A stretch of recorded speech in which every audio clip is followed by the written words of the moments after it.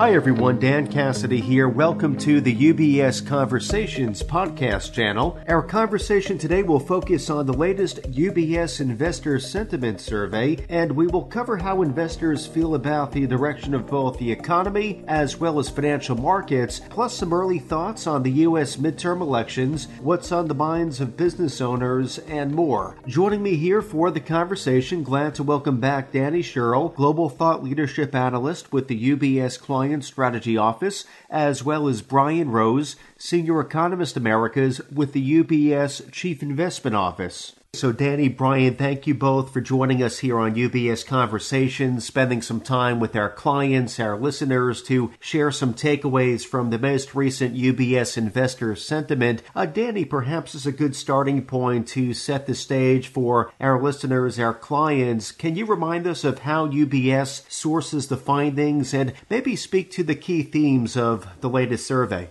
Thank you, Dan, for having me. I'm excited to be back here and to talk about this quarter's findings, especially at such a crazy time in the markets.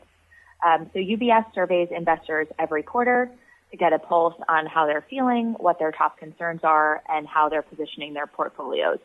We survey investors and business owners, almost 4,000 of them, across 14 different markets globally. But today we'll really focus on the 1,400 investors and business owners from the U.S. who took our survey. We found that U.S. investors' optimism held pretty stable on the economy despite rising geopolitical concerns. Politics, U.S. politics remain the top concern here, as they were last quarter, followed by geopolitical concerns and inflation, which of course has been a theme these past quarters as well. Investors actually expect the war to increase inflation, the war in Ukraine, and for inflation to last longer than 12 months. They're also intent to borrow ahead of rate hikes. We saw that the Fed obviously increased rates this week, May 4th, which was the highest increase in 20 years, and investors don't really expect hikes to stop soon. As a result, there's actually a greater sense of urgency around borrowing this quarter, even though rates are higher than they were last quarter. Well, thank you, Danny, for that backdrop. And maybe running with volatility for a few moments. Of course, we've been through volatile periods before. You think about the past few years with respect to the pandemic. And this year, year to date, it has been a very challenging environment for investors. So, Danny, can you tell us a bit more about how investors are responding during this most recent period of volatility and how the response this go around might differ from times past? So this week alone, it's the first full week in May, I believe, and we've seen so much whiplash in the markets just this week. So totally understandable that investors are really feeling the pinch of volatility here. They're actually taking a logical wait-and-see type of approach this time. We've seen that cash holdings and plans to invest have held steady from last quarter, which indicates that investors aren't making any rash portfolio moves just yet. However, they said that if markets were to decline further, they're ready to take action. Over a quarter of them plan to increase stock allocations by buying on the dip, and 30% would shift money into different sectors. Those preferred sectors among investors right now include energy, tech, defense, and healthcare, and we're going to hear from my colleague Brian a little bit later about CIO's preferred sectors and how those match up against the ones that investors are really interested in right now. Since the invasion of Ukraine, investors actually say they're more likely to invest in U.S. equities and commodities like gold and oil as a result. And we've actually seen an uptick in investors who are seeking advice as a result of all of this uncertainty that's going on right now. Among those with a financial advisor, 85% want more guidance than usual, and 77% want more contact than usual from their advisor. And both of these numbers are up pretty dramatically from last quarter, which indicates that now is a pretty confusing time for most investors, and they're looking for some sort of advice and guidance on how to proceed in these markets. Interesting to hear about how investors are responding and what they need during these volatile times. So, Brian, might be a good time to welcome you into the conversation. So just looking at the investor sentiment, it was interesting. The survey revealed with respect to inflation how 93% of investors expect inflation to increase, with 53% of investors surveyed thinking inflation will last longer than 12 months. So, Brian, what is CIO's outlook for inflation at this time, and maybe provide some context with respect to why CIO remains optimistic about the economic environment. Sure. Thanks, Dan. So we do think that inflation has peaked. It may, stay higher than normal, but it should at least peak. And next week we'll get the CPI data for April. It should show the headline inflation rate coming down at least a little bit from March's 8.5%, which of course is the highest we've seen in 40 years.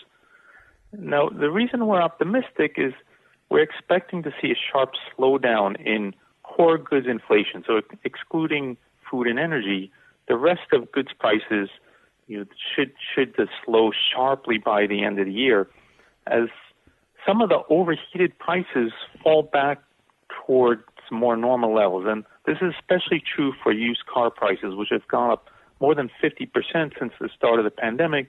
Those are now starting to come back to earth, and that will help to drag down the overall inflation rate.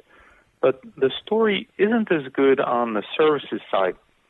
So we think rents will continue to show strong increases. And also because wage growth is much stronger than usual, that's going to feed through into higher prices for a broad range of services.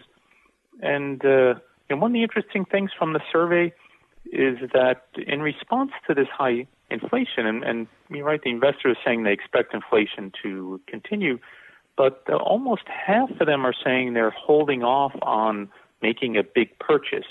And the other sentiment surveys show the same thing.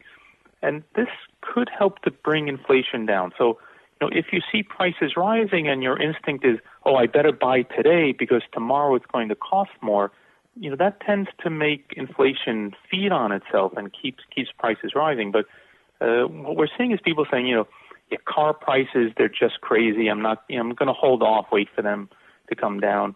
They're seeing the same thing in the housing market now, where some people are just saying, the prices are too high. I'm going to wait before I buy.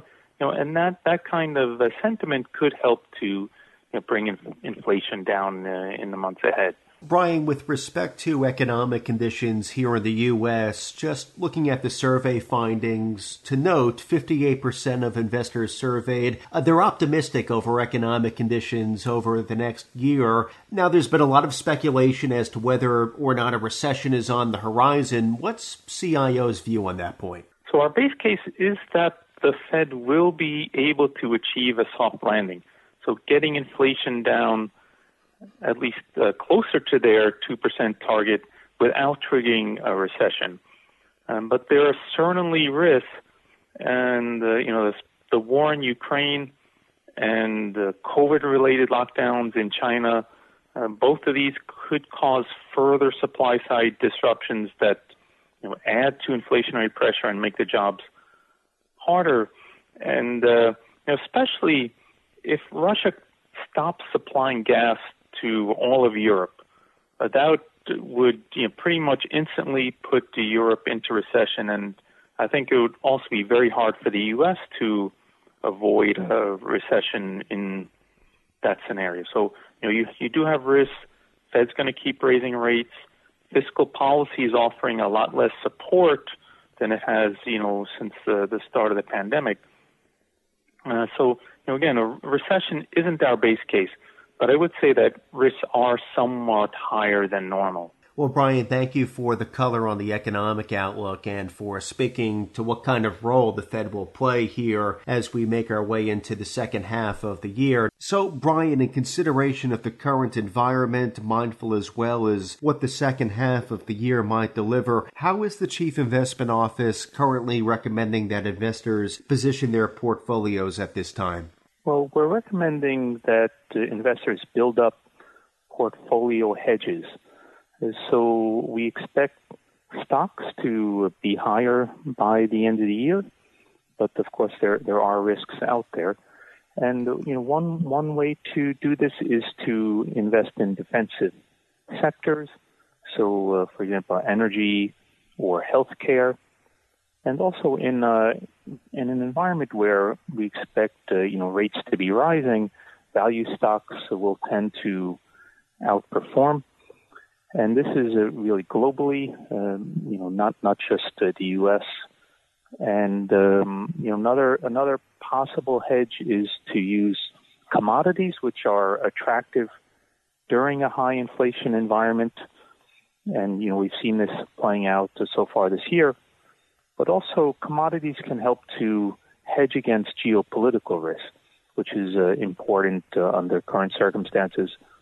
And finally, in an environment where you've had a rough year so far for both stocks and bonds, alternative investments may be more attractive. So this could be another way to diversify the portfolio and to hedge the portfolio against some of the risks. The economy and Washington often intertwined. And Danny, it is, of course, an election year here in the U.S. We do have the midterm elections coming up in November. I'm sure the economy will be top of mind for voters when they go to the polls. What kind of outcome, Danny, for the U.S. midterms in November would investors prefer? Yes, it is a midterm election year. We've seen primaries just begun to kick off here in the U.S. and are going to run through September ahead of November's election. And midterm election years on average tend to be more volatile in the markets. We haven't really heard too much about them yet, as larger headlines like the war and inflation have really dominated these past few weeks and months. But midterms could also be contributing to the current level of volatility. Investors, going back to your question, are fairly split on who they'd want to control the House and the Senate. 38% prefer Republican control, 31% prefer Democrat control, and 31% prefer split control. So they're a bit divided right now. As I mentioned at the top of our call today, we do survey investors every quarter, and we will have 2 more investor sentiment reports that will come out ahead of the election, as well as potentially some more election-related research as well. So we're going to continue to survey investors about their preferred election outcomes, as well as how they're potentially adjusting their portfolios as a result of what they expect to happen in Washington. Thank you, Danny. Yeah, interesting to hear about what the landscape looks like today. And to your point, we'll, of course, follow up on D.C. and the midterms in future conversations leading up to November. So pivoting a bit, as you pointed out, Danny, of course, UBS surveys individual investors, though the firm also likes to survey business owners as a separate segment here at UBS. Now, business owners as a segment, of course, often have a very good pulse on how the economy is doing as a whole. So, Danny, how are business owners feeling at the moment, and what might be their top concerns, and what are they prioritizing in these coming months? Yeah, business owners tend to be pretty optimistic by nature. After all, you have to be a pretty optimistic, risk-taking type of person to strike out on your own venture. So we tend to see that they're more optimistic about their business than investors are about the economy. We see this, quarter after quarter. Their confidence remained pretty strong here in the U.S., as 77% of them feel optimistic about their own business. And while optimism held steady, we saw that concerns definitely rose this quarter, mostly focused around inflation, like we've been talking about. So the top concerns that they have are around rising healthcare costs, rising material costs, wage inflation, that Brian talked about, geopolitical instability, and business tax increases. So a lot of them have to do with rising costs, basically. Despite their optimism holding strong, their hiring and their business investment plans have definitely tempered this quarter. We've seen that, in the mainstream media as well. About half plan to keep their workforce and investment levels the same. However, there are still many more business owners who are considering, hiring more and investing more than who are considering hiring less and investing less. So to summarize, net hiring, there are more people who are interested in hiring more than there are who are interested in hiring less. In terms of what they're kind of focusing on for these next few months, they're looking to invest in people and technology mainly.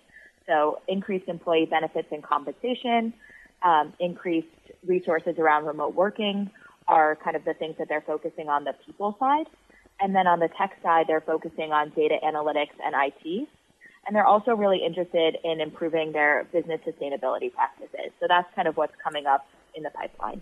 Well, it's interesting to hear about what's on the minds of business owners and some top concerns amongst that segment at the moment. So, all right, as we begin to close out our conversation for today, taking inventory, of course, the results we've heard about, very interesting, and they come at a time when investors are indeed looking for advice. You pointed that out at the top of the conversation, Danny. So to close out, where can investors go to find more information on the survey and CIO's views? Yeah, like you mentioned, it's just a really confusing time right now in the market, so it's a great time to kind of review some of this content. The latest investor sentiment survey can be found at ubs.com/investor-sentiment. And then to hear more about what our Chief Investment Office is saying about volatility, inflation, what's going on in the markets, you can visit ubs.com/research. Well, the conversation will continue, so looking forward to catching up again next quarter. Though, Danny, Brian, thank you very much for dropping by UBS Conversations today for sharing some findings from the latest UBS Investor Sentiment. Appreciate it. Thank you, Dan. Thanks, Dan. So for our listeners and their clients of UBS, please be sure to visit the website ubs.com/investor-sentiment to learn more about the latest findings. From UBS Studios, I'm Dan Cassidy. Thank you for joining us. The information in this discussion has been prepared by and reflects the opinions and various investment views of the speaker. UBS Financial Services, Inc. has not independently verified such information and does not guarantee its accuracy or completeness. This information is being provided to you for your information purposes only and does not constitute a recommendation or an endorsement by UBS Financial Services, Inc. of the author, the securities, or views stated herein. Any specific securities discussed should not be considered a recommendation or solicitation to buy or sell any particular security. You should not assume that any investment in any of the securities was or will be profitable. UBS Financial Services, Inc. or its affiliates and its employees are not affiliated with any third-party speakers mentioned. UBS Financial Services, Inc. offers investment advisory services in its capacity as an SEC-registered investment advisor and brokerage services in its capacity as an SEC-registered broker-dealer. Investment advisory services and brokerage services are separate and distinct, different in material ways. We are governed by different laws and separate arrangements. It is important that clients understand the ways in which we conduct business, that they carefully read the agreements and disclosures that we provide to them about the products or services we offer. For more information, please review the PDF document at ubs.com/relationship summary. UBS Financial Services, Inc. is a subsidiary of UBS AG, member FINRA SIPC.